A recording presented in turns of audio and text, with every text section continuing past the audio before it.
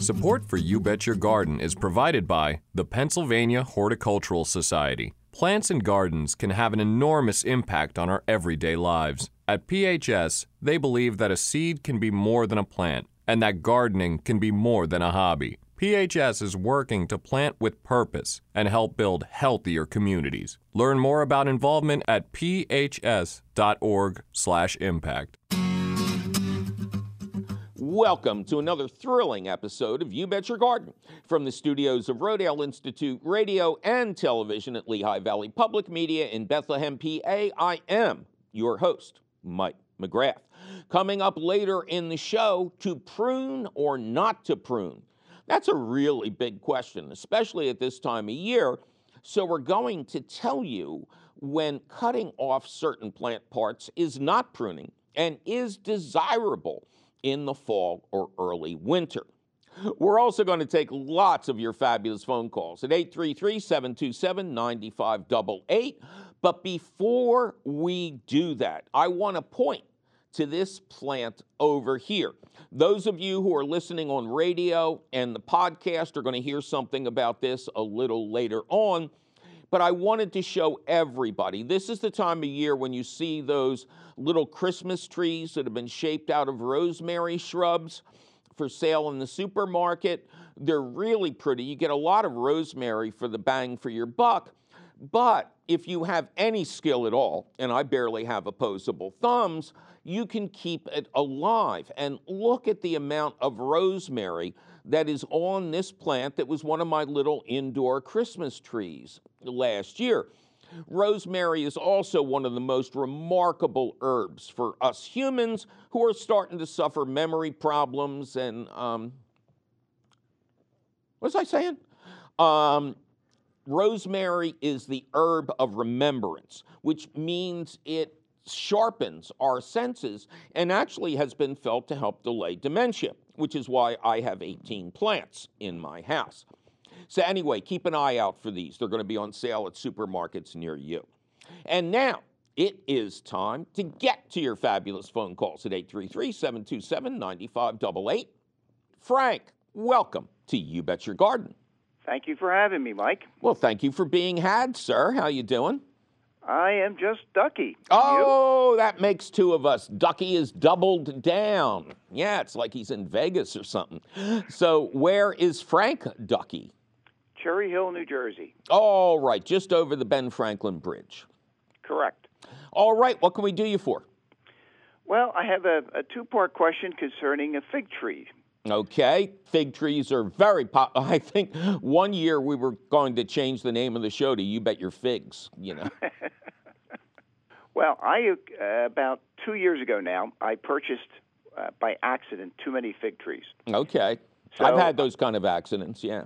Yeah, so I had one spot that I had planned to put 2 trees in, and now it has 4. Mm-hmm.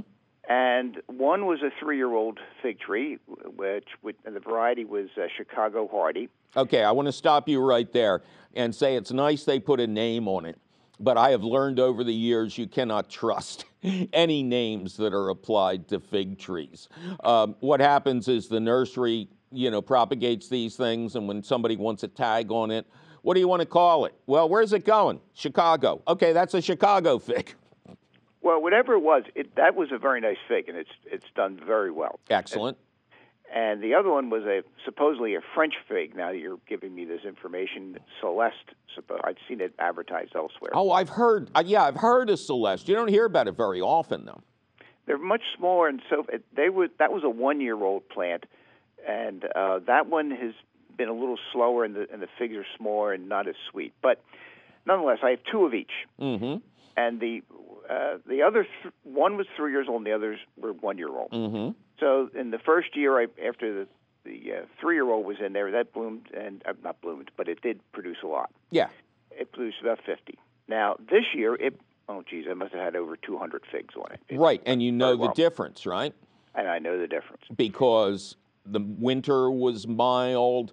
I had my rosemary outside all winter, and it survived. And that may be the first time that's ever happened for me. So it was the perfect winter, perhaps not for the planet, but for Mediterranean plants in the mid-Atlantic states. So now I have the other three are getting big also, and they're getting crowded. Mm-hmm. And I have a friend who wants a fig tree. Right.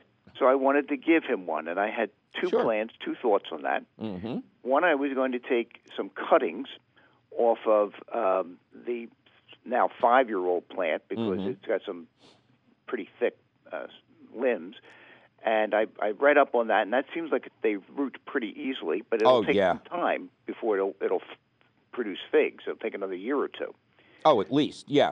What figs are perhaps the easiest rooting plant. It's one of the few things where you can say, cut off a nice green branch in the spring, stick it in the ground where you want it to grow, and if it doesn't grow, you should just move away and take up woodworking.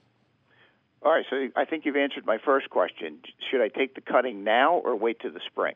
If you took the cutting now, they would be called what we refer to as hardwood cuttings, which is a technique that some people like. They will cut off the, quote, hardwood because there shouldn't be much greenery growing on your figs now, and you would theoretically, or wait a minute, I'm losing a word. I need a word here. What? These would be called hardwood cuttings that you would cut off now. And traditionally, hardwood cuttings are literally wrapped up in string and buried with a marker on top so that you know where they are. And when you dig those hardwood cuttings up in the spring, because figs are so easy to propagate, they should already be greening up. I don't see any advantage to that because you are taking some biomass off the fig, and should we get into a really wretched winter, that cutting could harm it. So I would wait till the spring and take off as many green cuttings, fresh greenery, and give those to your friend. And again, the only thing you should do is dig a little hole instead of jamming it into the ground like a pencil. But that's about it. And, you know, make sure that your friend grows the fig in a protected location or is ready to wrap the fig to protect it against winter, should winter ever return. Well, the alternative, I thought, was to root prune one of the ones that is now 3 years old, or 3 years old, and just transplant it. So the question there would be, do I do that now because it's November, or do I do that in the spring? That's what I would suggest. I would suggest you kind of compensate for the overcrowding, and you could do it now, you could do it in winter, you could do it in the spring. You know, one thing old Italian gardeners would do with their figs if they were in a region with real winters is they wouldn't wrap it or anything. They would rock it out of the ground and bury it in a trench, and then dig it up again in the spring, kind of resurrect it around Easter. So these things are almost impossible to kill. I would not root prune it. I would have your friend have the new hole ready and just pull that sucker out of the ground as long as your soil isn't like totally heavy clay. And if it is, then God's going to root prune it for you. You don't have to worry about making a mistake. And take it to him. Make sure he plants it in a good location, high up on the property, not low down where frost could collect. And water it well, even though it's outside of the normal watering time, just once. And, you know, if we think we're going to have a wretched winter, tell him, do you ever wrap your figs, or are they just in a good location? No, I put stakes up, and then I put burlap around the outside of the stakes to give it a windbreak. Perfect. Absolutely perfect. So instruct him in that, especially for this first year, and I think that'll work out because you're going to get rid of the little ones that you don't like, right? I still have 2 more to go after that, so okay, I'll see what to do. All right. Well, I think that's a good plan. Yeah, get it out of the way now, and that way there won't be anything to prevent it from coming out of dormancy normal in his landscape. Very good. All right, sir. Good luck to you. Thank you so much. My pleasure. 2 little bugs, little bugs, little bugs, little bugs, little bugs, little bugs. 2 little bugs, little bugs, little bugs, little bugs, little bugs, little bugs. 2 little bugs, little bugs, little bugs, little bugs, little bugs, little bugs. 2 little bugs, little bugs, little bugs, little bugs, little bugs, little bugs.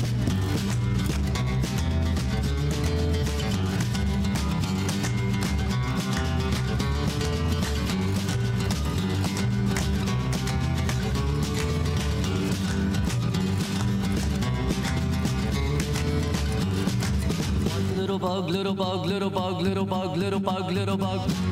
One little bug, little bug, little bug, little bug, little bug, little bug. One little bug, little bug, little bug, little bug, little bug, little bug. One little bug, little bug, little bug, little bug, little bug, little bug.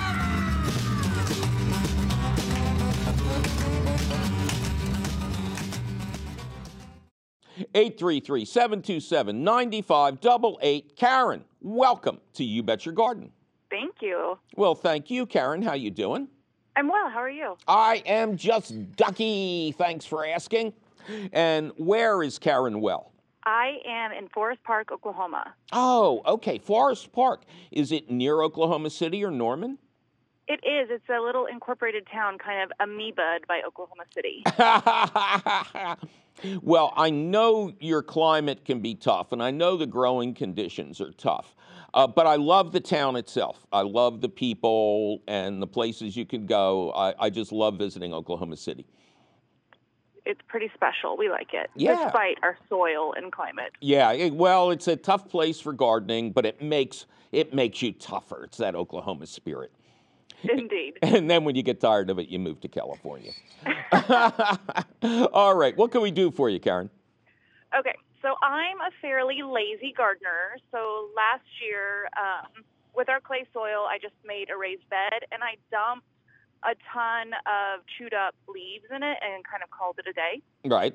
And I grew a pretty fabulous little garden. It's still producing a bit. Mm-hmm. But my question is, I know that that's not maybe long-term best practices. So what do I need to add, or can I just keep piling the leaves on and throw some worms in and call it a day? So when you say you added leaves to the bed, did you incorporate it with the soil, or did you put the leaves on top? I just threw them on top. I mean, really lazy here. No. Sometimes lazy is the right way to go. And you hit it. You nailed it right away. The best thing you can do for a raised bed at this time of year is cover it with an inch or two of well-shredded leaves. Don't add any worms or anything like that. Even in your lousy soil, with a covering, with a mulch of well-shredded leaves, earthworms will come in from neighboring counties and states to live under that, because that is their most preferred living condition for normal outdoor worms, not composting worms, but, earthworms and similar worms. In the forest, they live under leaf litter, and they're constantly churning it and turning it into new soil. So by being lazy, you are using unpaid labor to turn the bottom part of those leaves into essentially a material that's better than compost, worm casting. You may even notice spilling over the sides of your of your raised beds, kind of a different type of soil. And those are the worm castings. And the more of that you see, the more earthworms have colonized your raised bed. I always tell people to add an inch or two of compost to their raised beds in the spring. And if you have it, that's great. But I would think that 1 or 2 inches, or 2 inches actually, going into the winter, of well-shredded fall leaves would probably create a perpetual motion machine. Otherwise, all you need to do is pay attention to the plants. If they're growing at the correct pace, if they're nice and green, if they have all the properties that you expect that plant to have, then keep being lazy. The plants are lazy too. And a lot of times they just don't want to deal with too much fuss and muss. But if you see that things are a little off, or the plants are being slow to grow, just go out and get a combination of seaweed and fish fertilizer. These combo products are great. There's a lot of organic brands out there, and you can find them at better garden centers. And just do some dilute feedings. And you're welcome to do that if it just assuages your conscience, and it's not a lot of work. So, but these fallen leaves with worms underneath them, they've created the perpetual motion machine that created forests, fields of wildflowers, everything on the planet, which, we've only been feeding artificially for like 100 years or so. So I think you're on to a good thing. Just don't incorporate the leaves into the soil. Always put them on top, which again follows your premise because incorporating them would be work. Work is bad. Yes. We should avoid it at all costs. You got it. Well, thank you. Oh, my pleasure. Thank you. Bye. You take care. Well, it's time for me to take a little break and remind everybody out there to keep an eye out for those big rosemary plants that have been pruned into the shape of miniature Christmas trees. They make great gifts, fabulous holiday decorations, and they provide an amazing amount of fresh rosemary for the buck. But don't go galloping towards your local garden center just yet, because we'll be back with a precise definition of pruning and more of your precise phone calls. I'm Mike McGrath, and you're listening to You Bet Your Garden from the studios of Rodale Institute Radio at Lehigh Valley Public Media in Bethlehem, PA.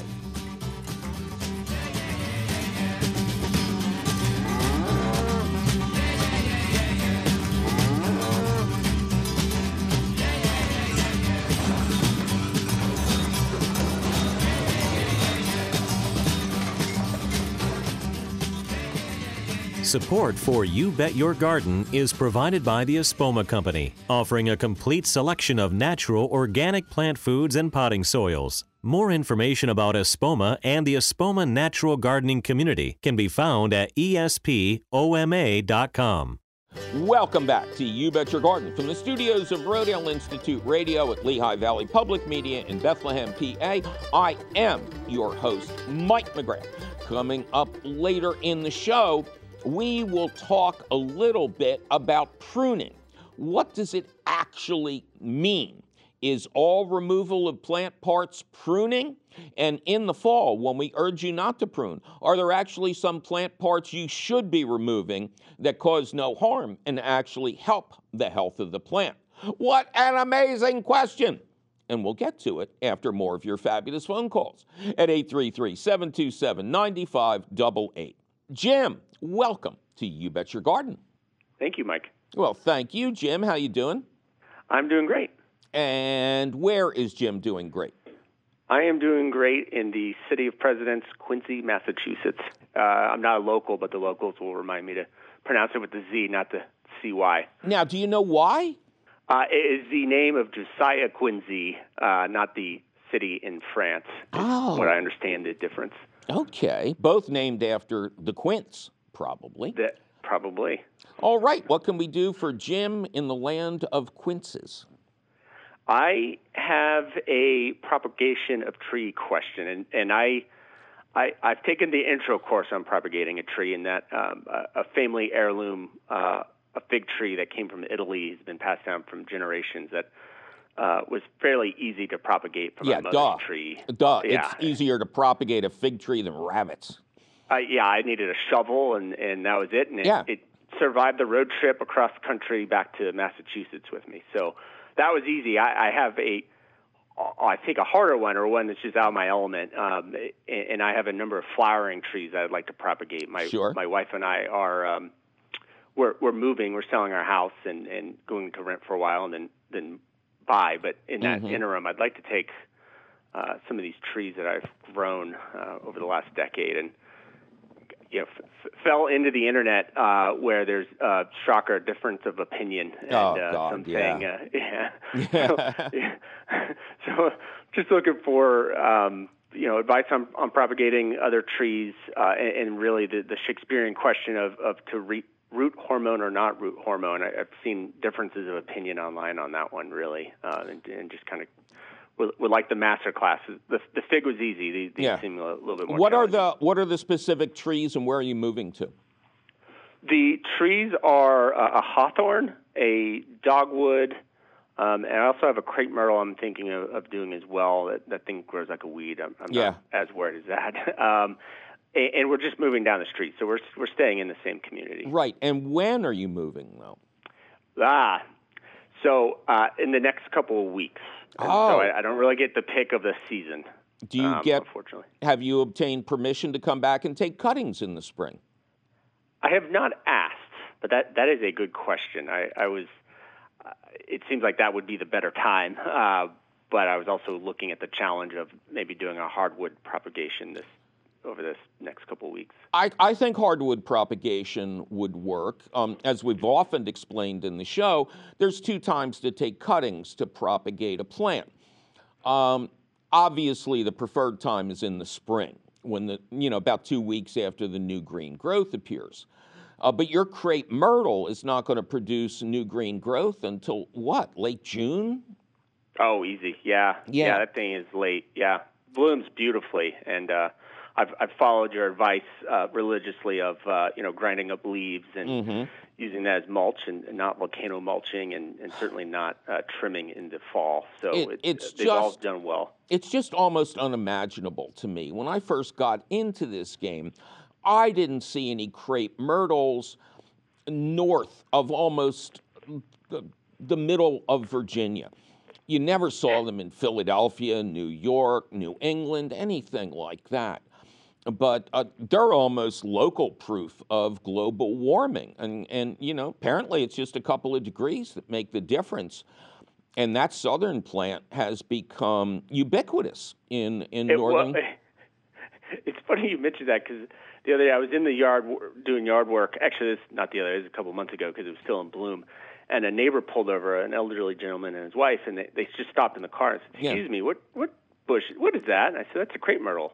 The wife leaned over and she goes, "That's not supposed to grow here." And I just kind of looked at her and looked at the bush and said, "What do you mean? It's growing here just great." And they were very complimentary about it. But that's to your point. It must be really moving north. It really is. I mean, it's one of the most astonishing plant movements that I've watched personally. So, depending on what kind of answer you get, that is that's the biggest option for hardwood cuttings. And as you probably read on the internet, for hardwood cuttings, at least this is how I was taught to do it. You would cut off, maybe a dozen foot-long branches or whatever you want to call them.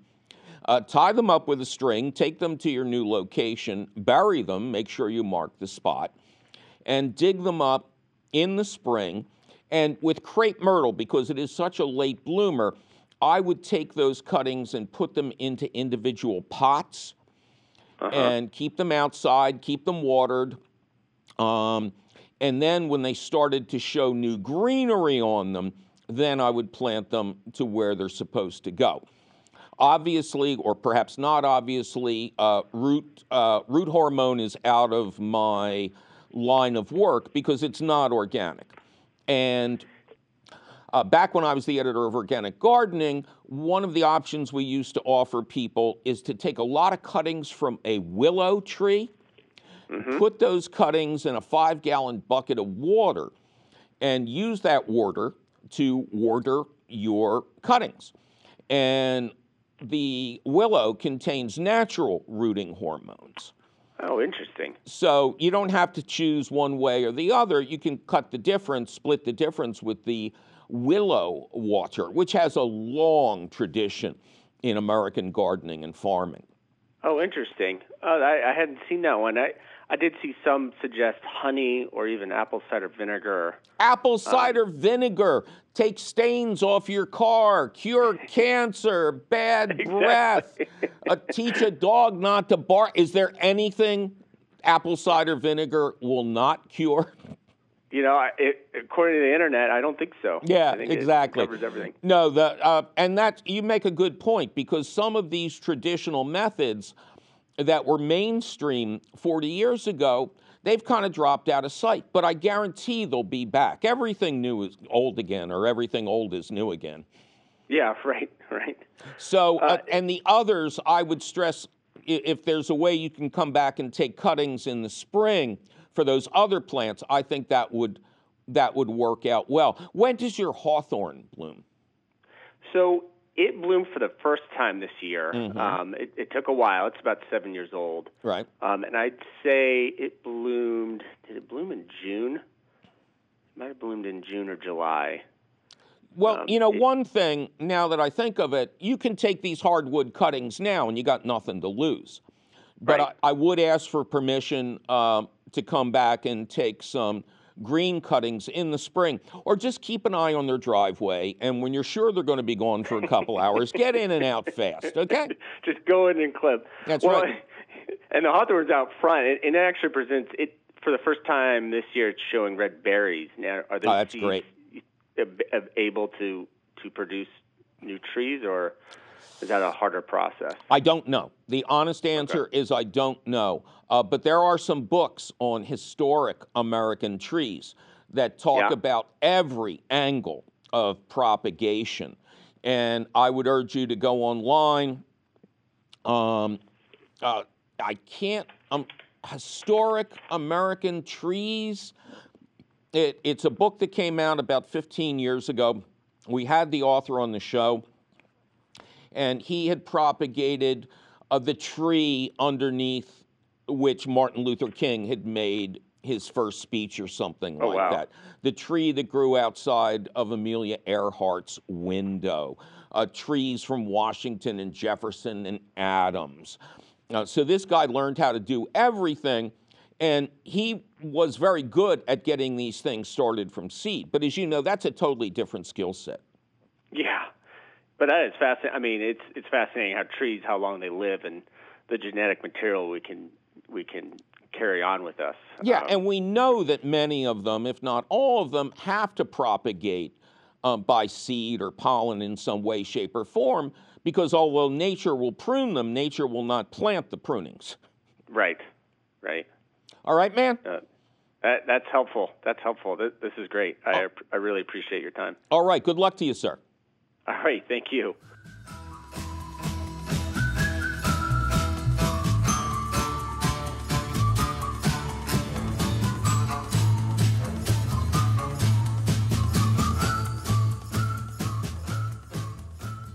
Eight 833-727-9588. Carnell, welcome to You Bet Your Garden. Thank you. Well, thank you, Carnell. How you doing? I'm very well today, and you? I am just Ducky. Thanks for asking. Ducky got stuck behind the robot there. All right, and where is Carnell doing well? I'm in Edmond, Oklahoma, just outside Oklahoma City. I know the place very well. Love visiting there, love being on the air there. What can we do you for? We had an ice storm a couple of weeks ago. Of course you did. That really decimated our trees. Mm-hmm.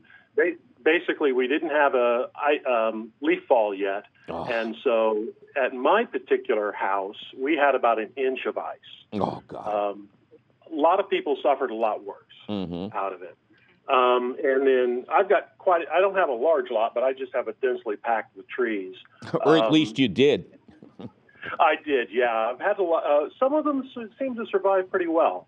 Things like the redbuds, chestnuts, apples, pears, and elms did okay. The hardest hit were the maples and some pecans, or the maples and lacebark elms. Okay.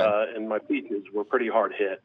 Then I've got, I had a few trees that were effectively topped as well. Right. Basically pin oaks and some pistachios and some pecans. Yeah, because that's where the ice is going to build up on top. Right. Yep. And so I'm looking for a little guidance on, what do I need to do from a long-term perspective? What's a good guidelines for pruning versus pollarding versus taking out? Okay, so first I'll tell you, don't ever pollard a tree. Pollarding is where you cut literally almost every branch back to either the tree itself or a couple of feet. And it looks ugly as heck for a couple of years, and then you finally realize the tree is dead and you take it out.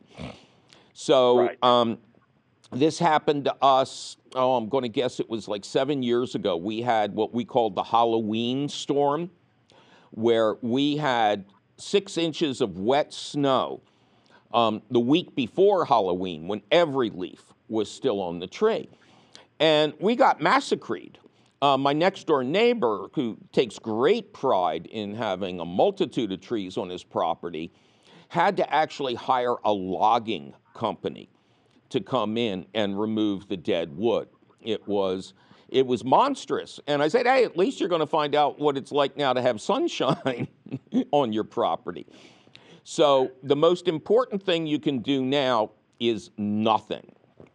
As you know, the fruit trees, they're supposed to get pruned anyway. So even though it seems like a call to action, this is the time to not interfere. And what you want to do is wait until the spring, watch for new growth on the other plants, and judge the health of every individual tree by the percentage of new growth and by the look of the new growth. I mean, we all instinctively know what healthy leaves look like. And this is the time you're probably going to need a real arborist to come in on the bigger trees. I presume some of these are monsters. Yeah, I've got some of my oaks are about 16 inches in diameter. Yeah. I've got a reasonably long a pole saw. I can get out to about 24 foot. Yeah, but the dangers of that are immense. I mean, I understand. Yeah, I kept a lot of relatives or a lot of neighbors off of ladders and chainsaws. Yeah. I made sure that I had all the hard hats and the protective gear and everything else, because it took me about 6 days to get my trees to a safe point. Okay. And when I mean safe, I've taken out all the cracked branches. Yes, exactly right. So in the spring, when the trees begin to green up, then you'll know how they've done. And yes, this is the time in the spring to remove cracked branches and dead wood. But I would not take off any healthy branches, even though it may make a tree look asymmetrical for a while, because they've already been stressed. And every living branch with good greenery on it, that's absorbing solar energy and contributing to the long-term health of the tree. Right. And obviously with the apple tree, you were going to prune it in the spring anyway. Correct. So that'll just be part of your regular chores. But even though we all want to do something immediately, this is not when you call 911. This is when you binge watch old episodes of The Prisoner or something and just trust nature to tell you what's going on in the spring. And then what you need to do will be so obvious. Okay. Yeah, I was wondering about when to make the pruning cuts. I haven't done those yet, so I'll hold off until springtime. See, the problem if we were going to do it over winter, when a lot of these big trees would typically be pruned, is we really don't know where the injuries are or not. Pruning in the early spring is perfectly acceptable. It's good for the health of the plant, and you'll really be able to see what you're doing. Okay. All right, man? All right, I appreciate the advice. All right, good luck. And ice storm early in the season. God bless you over winter.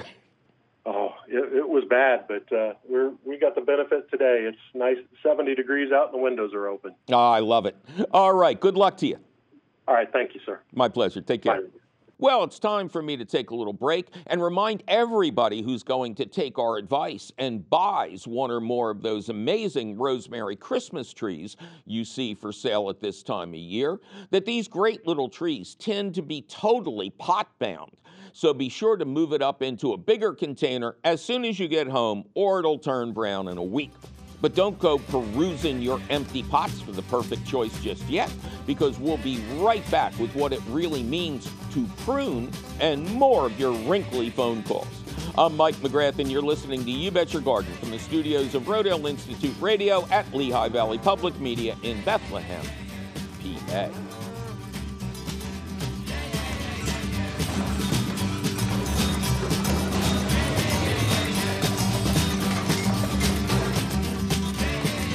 Support for You Bet Your Garden is provided by the Espoma Company, offering a complete selection of natural organic plant foods and potting soils. More information about Espoma and the Espoma Natural Gardening Community can be found at espoma.com.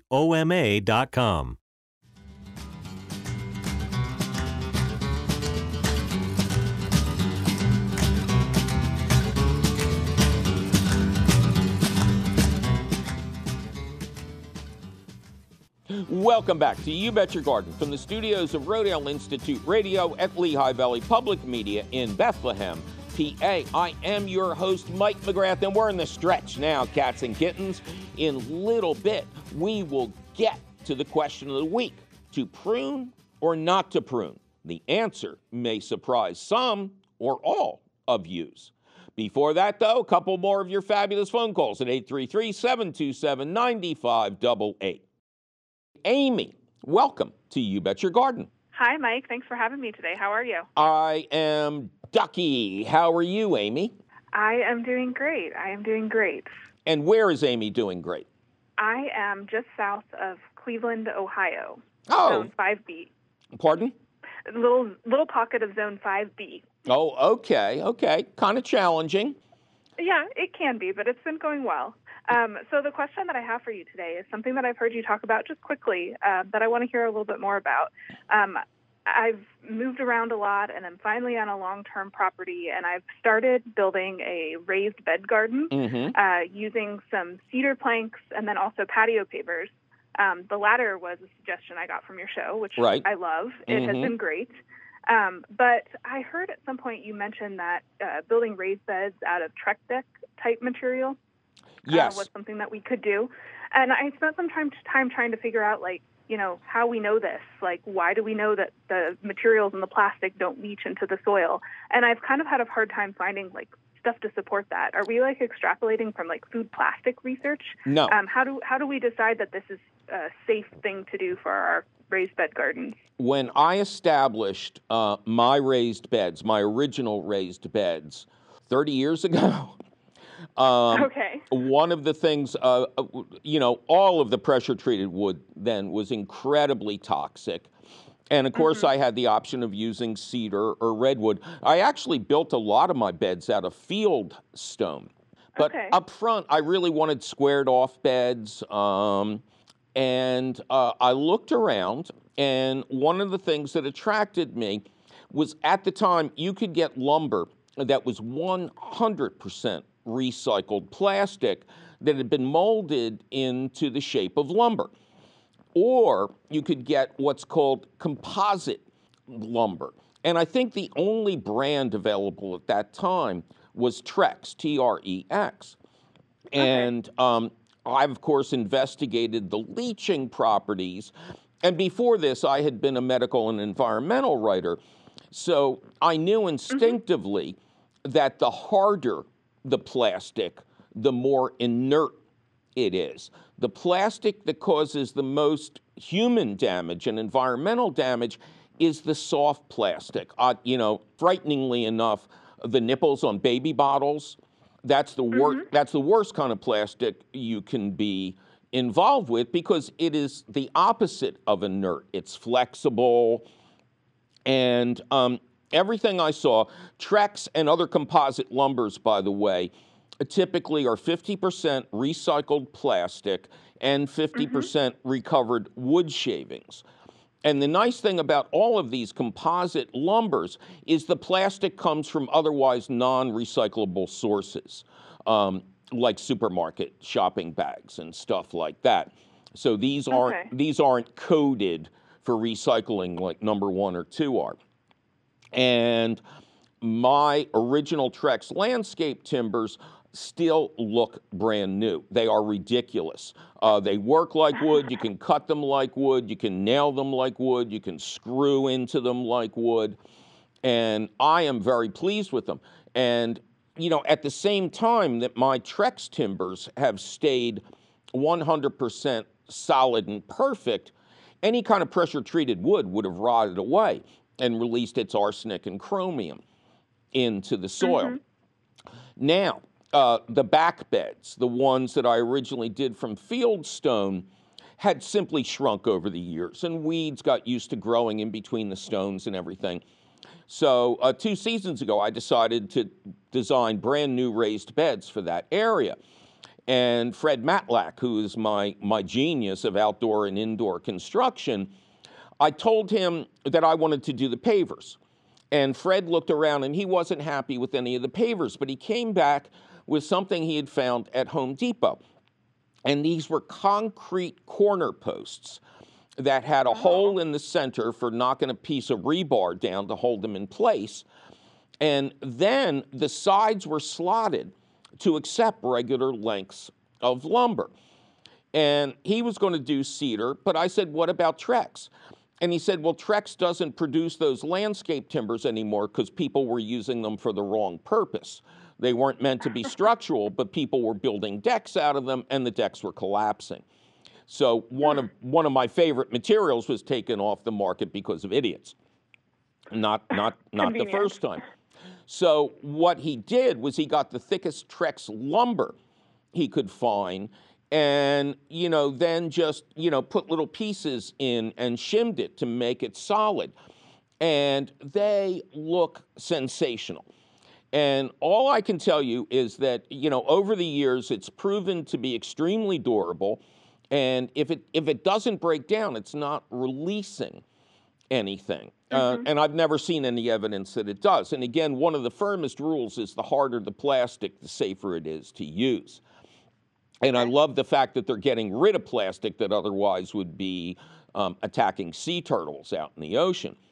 So these new raised beds, I had Fred build them twice as high, each 2 corner blocks stacked on top of each other, and 2 things of the Trex wood, not the timbers, but the wooden panels. And man, I absolutely love them. They look great. The stuff has been growing like mad in them. And, absolutely nothing wrong with cedar. How old are your beds? My oldest cedar beds are only about 2.5 years old, about as long as I've lived on the property, and they're holding up pretty well. Yeah. But I don't have anything made out of Trex yet, so it would be nice to put some up side by side and see the comparison over time. Yes. And again, normally I don't name places or stuff like that, but Home Depot should have these concrete corner posts that are specifically made for the corners of raised beds, which, as you know, are the trickiest part. Making sure there's a good junction there. And then, like I said, the Trex lumber, it's made to accept a thicker lumber, so you just have to, cut the lumber to where you've got some leftovers, and then that shims it in perfectly. And I've only had these new beds for 2 years, but I absolutely love them. I got my absolute best ever garlic crop out of them, so for me, they're sacred. Delicious. Yeah. All right. Thank you for your opinion. I appreciate it. Okay. Well, thank you. Good luck to you. Yeah, bye-bye. Thank you. Have a great day. Bye.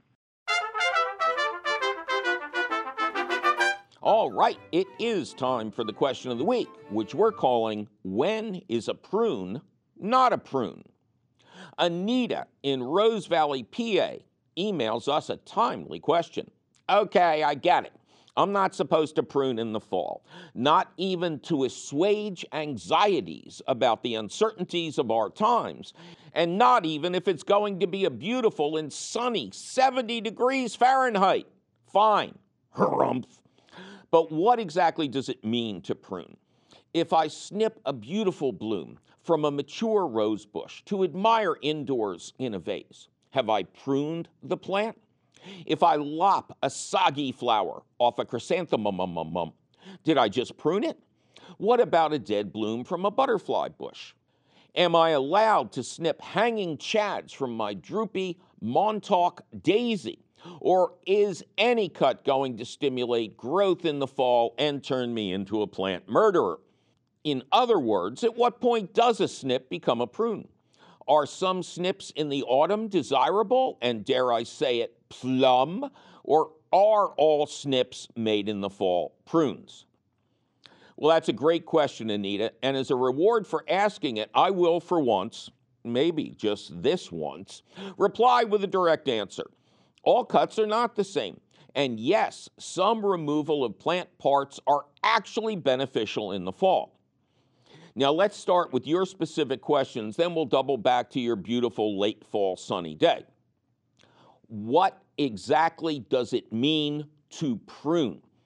Now, sometimes the simplest questions are the hardest ones to answer, so I turn to the official definitions. Vocabulary.com says that to prune means to clip, crop, and cut back. Pruning usually happens to overgrown trees and bushes, but can also be helpful for wild eyebrows and guest lists that are too long. Now, I'm not sure that anyone has ever said, I'd love to come over, but I need to prune my eyebrows. However, the guest list mention reminds us that the word has meaning outside of horticulture. Although I would thin a guest list, which is also a horticultural term, rather than attack it with sharp-bladed instruments. Dictionary.com simplifies the definition with, quote, removal of branches, twigs, and roots, and notes that the origin of the word, used in Middle English dating back to the 14 and 1500s, means in the original Middle French to cut back vines, which is derived from an old Latin word that means to propagate. Bingo! As I have been stressing for decades, pruning equals stimulation of growth or the propagation of a bigger plant, not a smaller one. Propagation, of course, also refers to obtaining the material necessary to attempt the growth of a duplicate plant, like cutting off new green shoots in the spring, which is pruning. But all the definitions I found specify or allude to large portions of a plant, not the specific little parts you ask about, which is why I love this question, as almost all of your examples are not about pruning per se, but deadheading, which does not involve traveling around the country in a vintage 23-window Volkswagen bus, but the removal of spent flowers. Your exorcism of soggy chrysanthemum blooms, dead butterfly bush flowers, and hanging chads from drooping daisies are all examples of deadheading and not pruning. But the devil is in the details, the dose makes the poison, and you can't judge a good comic book by its cover. If you simply remove the spent, droopy, and/or soggy flowers alone, it should not stimulate new growth, which, as we always stress, is very bad for plants when winter is round the bend. But if you get a little frisky and start cutting back the stem, new growth could occur, which would be bad. That's why I deadhead by hand in the fall. I pull on my favorite hand protection, tight-fitting baseball batting gloves, and pluck the dead or dying flowers off the plants.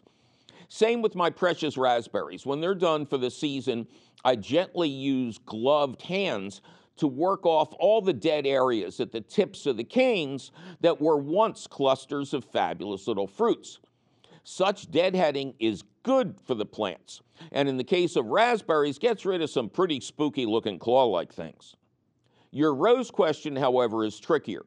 My roses often continue to bloom right through light frosts, and their flowers are the last viable plant parts to expire as winter weather approaches. Just this year, I was tempted to bring in a beautiful, perfect, pink, long-stem rose that bloomed after Halloween, but I was afraid that somebody might see me and rat me out. And the rose was right up front in the garden, helping to achieve an impression of my talents that reality might otherwise suggest. A nice compromise might be to cut the flower right below the rose hip, perhaps with an inch or two of stem left connected, and display it in a clear glass bowl with water and some marbles to help keep it upright. And finally, that tempting warm day in the fall or winter is the worst time to do any of this work. A little pruning is fine if you wait until the middle of a week-long cold spell when your plants will be sound asleep.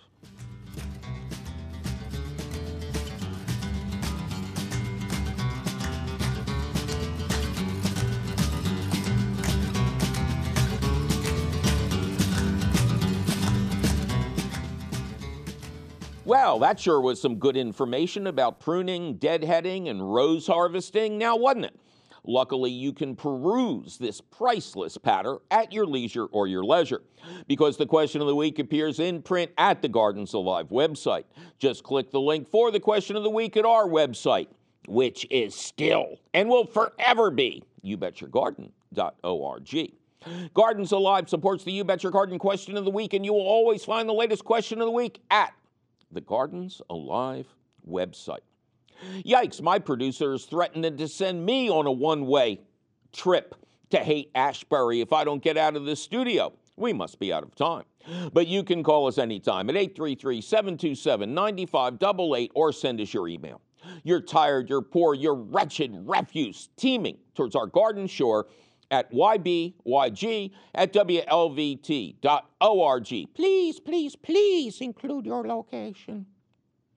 You'll find all of this contact information, plus answers to your garden questions, audio of this show, video of this show, audio and video of old shows, and links to our internationally renowned podcast. It's all at our website, youbetyourgarden.org.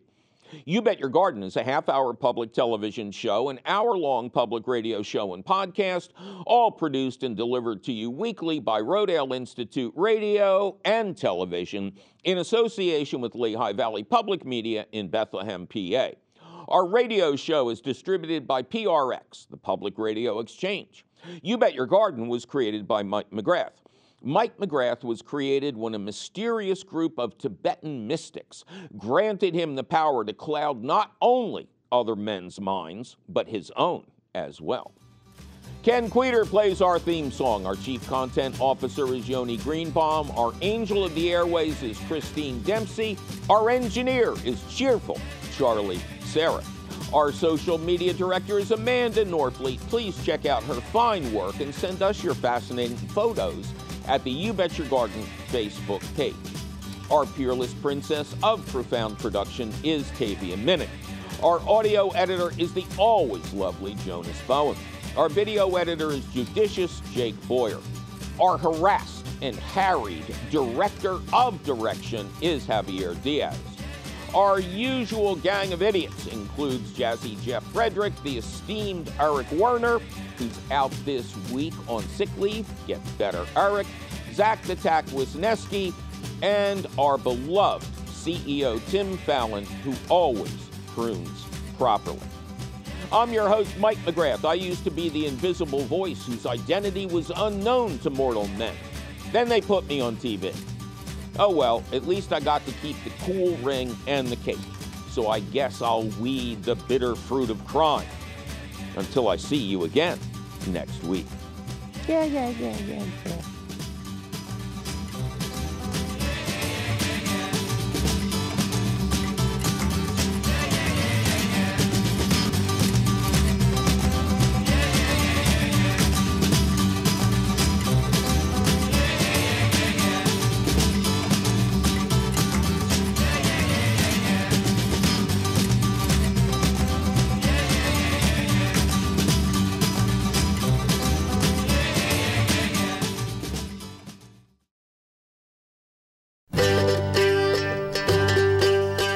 What happens when you grow an avocado pit into a full-size tree?